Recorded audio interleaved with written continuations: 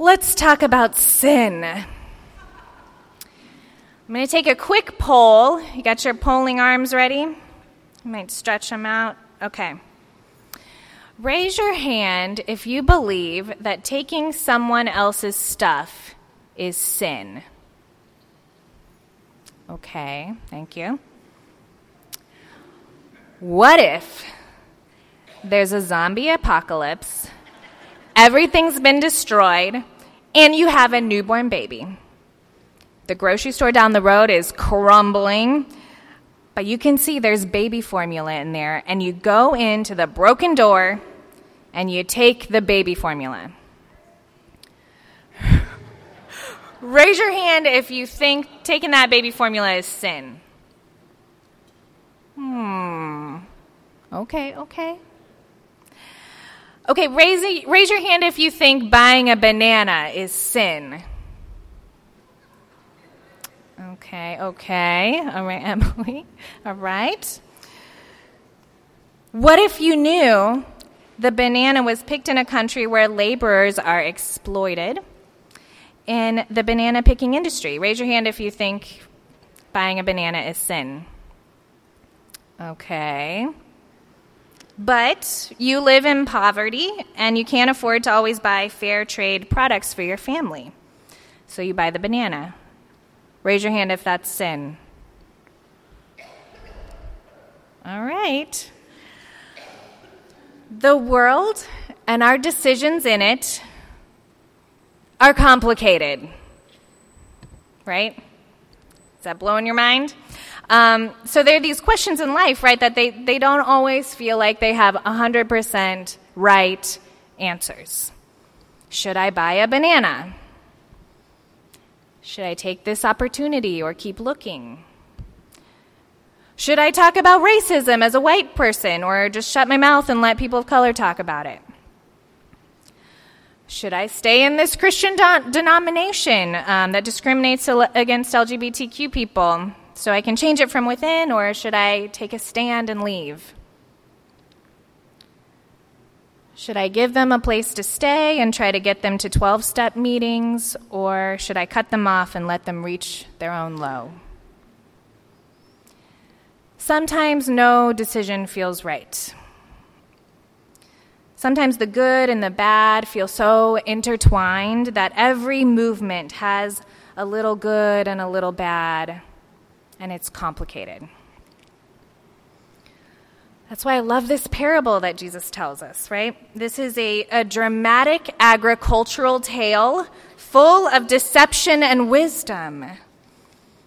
But we're city folks, so it's harder for us to relate to agricultural tales. So to keep you with me, we're going to retell it, and I'm going to ask you to be a little silly with me, okay? All right. Agreed? Okay. So when I do this, can you all say, Okay? Okay. There once was a landowner, and this landowner had a field.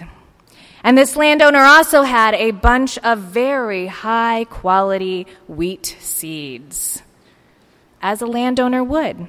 Nothing strange about that. And the landowner decided to plant those very high-quality wheat seeds in that field as a landowner would. Nothing strange about that. And then night fell. And all the people on the farm read themselves bedtime stories, tucked themselves in their beds, closed their eyes, and fell asleep, as they would. Nothing strange about that. But then, now I want you to all say, ooh, when I do this, okay? But then, after everyone was asleep, an enemy came. And that enemy tiptoed onto that freshly seeded field. And do you know what that enemy had in their pocket? They had seeds for weeds. And they planted those seeds for weeds in that same field with the high-quality seed. And then that enemy ran off. And do you know, when that high-quality seed started to grow up, alongside it, those weeds were also growing up. So the people who worked on the farm said, "What is this?"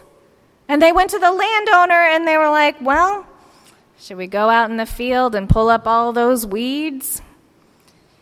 And the landowner said to them, "No, because if you pull up the weeds, you'll pull up the high-quality wheat with them. They're intertwined. So we're going to wait until harvest time, and then we can separate everything out then." The end. Isn't that kind of deep?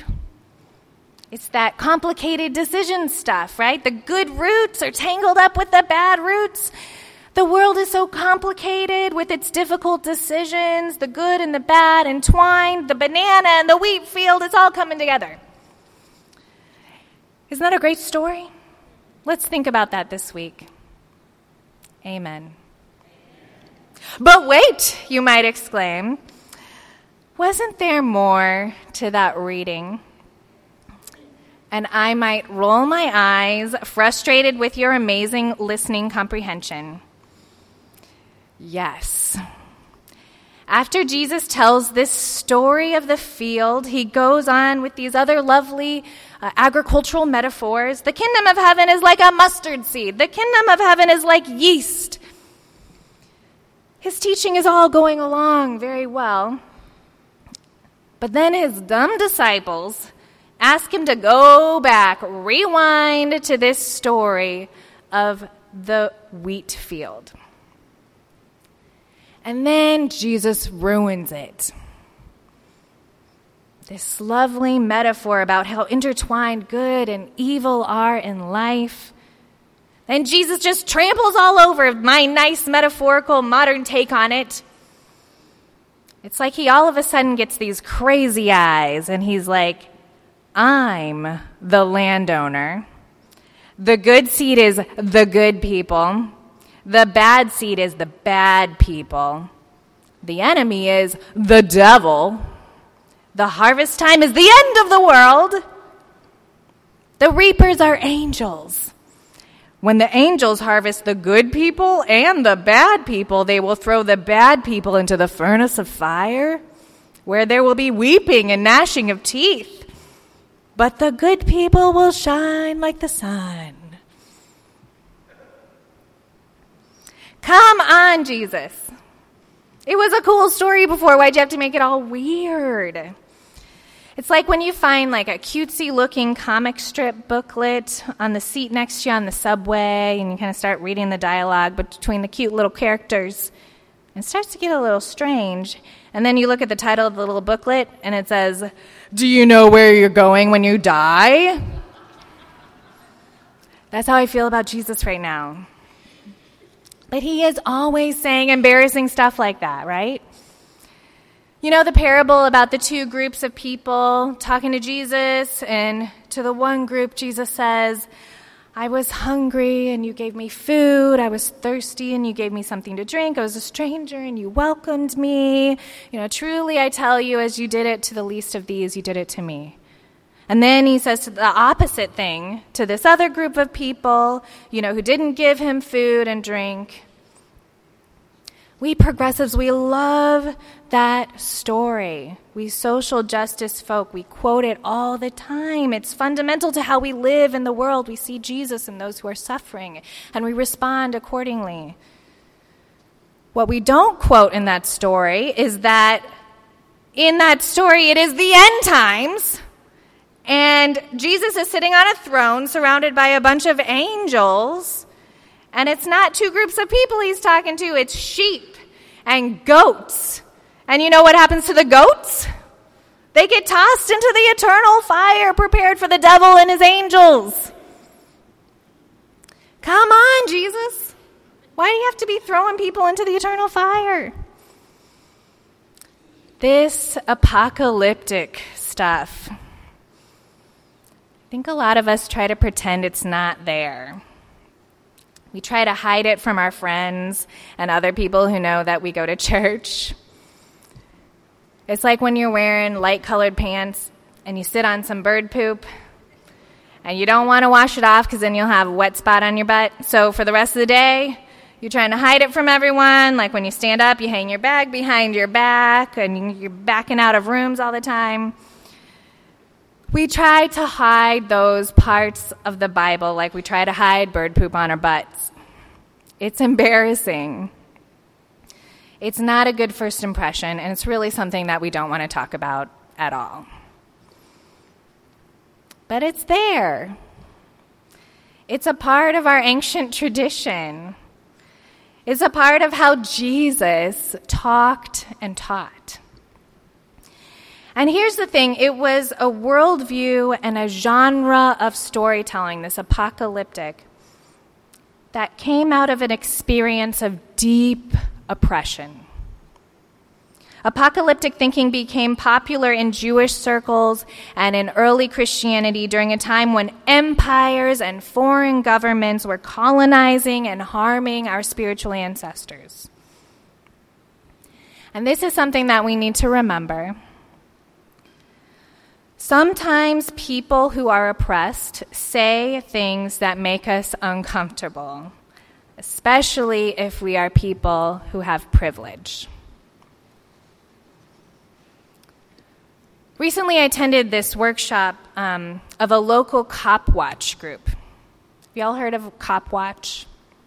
It's this network of local organizations that organize groups of people to go out into their neighborhoods to monitor police activity. So they might walk around, and when they see police engaging with someone, they will film it and monitor what's going on. They also do a lot of Know Your Rights workshops so people know what to do when they are stopped by a police officer. So the idea of Cop Watch is that if no one else is holding the police accountable, that the people in the neighborhood need to do that work. So I was at this Cop Watch workshop. I'd never been with that group before. And the facilitators started the session by saying, we want to be very transparent about where we're coming from here. And we want you to know that our basic assumption is that the police are tools of the state to oppress our people. Period. The police are tools of the state to oppress our people. Period. So that kind of made me feel uncomfortable. I started thinking, the police aren't all bad. They go into these dangerous situations. They're sometimes targeted, as we know, and many of them are trying to protect people. But then this wise little voice in my head talked to this other voice in my head and said, Vicki, just shut up and listen. At one point in the workshop, everyone in the room was asked to share an encounter that they had had with the police. I think I was the only person in that room who didn't name a threatening encounter or an encounter that negatively altered the course of someone's life or of the life of somebody that they loved. I am a biracial, white, Asian, middle-class person, American citizen. My encounters with police are most often asking directions. That was not the case for the other people in that room. So I realized in that situation I needed to shut up, that I needed to sit with that uncomfortable statement, and I needed to listen to the people speaking about the kinds of experiences that would lead them to conclude without qualification that the police are a tool of state oppression in their neighborhoods. And I needed to think about how I would live my life differently now knowing that information. Sometimes people who are oppressed say things that make us uncomfortable, especially if we are people who have privilege. Jesus was a person experiencing great oppression. He was living as a colonized Jew under a government that would have no problem arresting, torturing, and executing him for about no reason. The things that Jesus says should make us feel uncomfortable, especially those of us who have privilege in the world. Those of us who may have never really lived under a cloud of imminent arrest, torture, and death. Those of us who tend to trust the justice systems of our government because they have been built to protect us, often by harming others. Those of us who, according to the privileges of this world, hold the right citizenship documents and love the right people and have the right gender identity and hold on to the right amount of wealth. Jesus' words should make us uncomfortable. And if they don't, we're not reading all of them. Jesus, our Savior, was an apocalyptic teacher. He and his followers were a part of a movement in the apocalyptic worldview. For our spiritual ancestors, it was pretty normal to talk about a last judgment in which God was going to be the final judge. For our spiritual ancestors, it was normal to talk about the world as we know it ending completely and a new world taking its place. And especially for those of us who have privilege in this world, we need to quiet those voices in us that say, but is this world really all that bad? At some point, those of us whom our world, our government, our society was made to benefit need to listen to our spiritual ancestors who were living in a world that was made to benefit other people. And they were so harmed in that world that they concluded it could only be redeemed by being completely replaced. Sometimes people who are oppressed say things that make us uncomfortable, especially if we are people who have privilege. But this vision of this divine judgment at the end of the world is critical. Because at its essence, it is offering an alternative story about what is going on in the world. Because the story of the world of the empire is that the government is right in everything it does. People who are stopped and arrested, who are stopped and killed by agents of the government are criminals and they deserve their punishment. People with citizenship in the empire are better than people without it, and they deserve to be treated with more dignity than others. Because this empire has power over your life and your death, it has the last word, and it is to be feared. That's the story of the world of the empire. The apocalyptic story is an alternative story. It says that some of the stuff going on here around you, to you, the roots of this society in which you are entangled, the harm that you're experiencing, it is not right, it is not just, and you don't deserve it. And that the power of this empire over your life or death is not the highest power. There is a higher power, there is a higher justice that transcends even your life and death. That was the alternative story of this apocalyptic worldview. Now, our stories, the narratives that we tell ourselves about ourselves, have a lot of power. This is a simple example.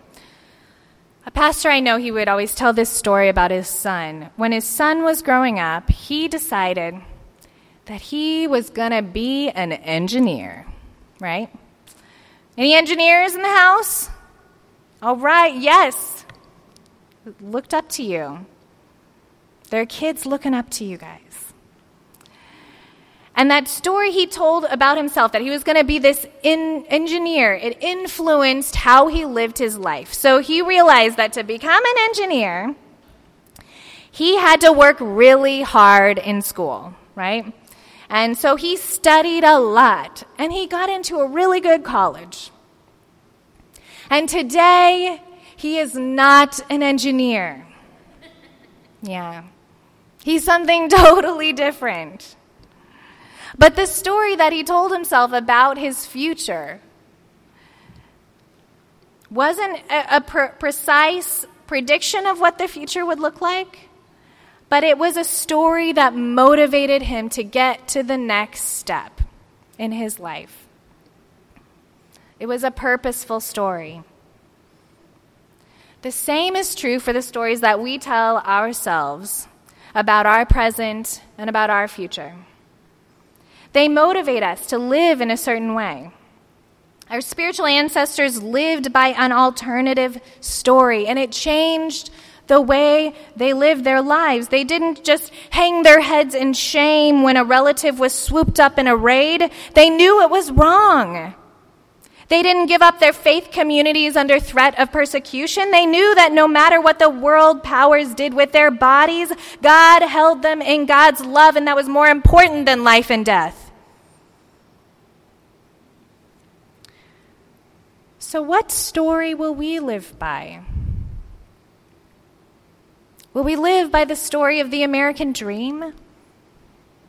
That no matter how oppressed someone starts out, no matter what generational poverty has contributed to their life, they can work hard and achieve a salvation also known as wealth and power over other people?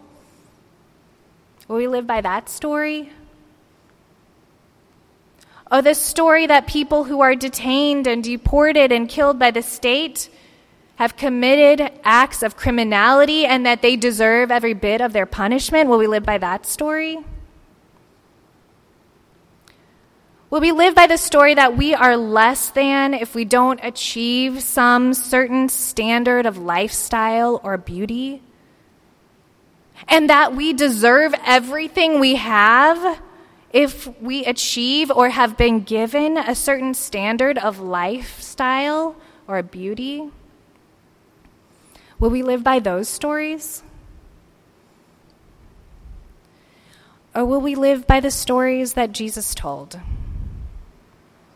The whole of the stories, including the uncomfortable parts of the story that come from the underbelly of empire. Will we choose to live by the stories that remind our privileged selves that the world that has been built for us is infested with sin and must be changed completely? And will we choose to live by the stories that remind our oppressed selves that we deserve better than this, and that the harm and the hurt are not the final word? May we tell and live the ancient stories. Amen.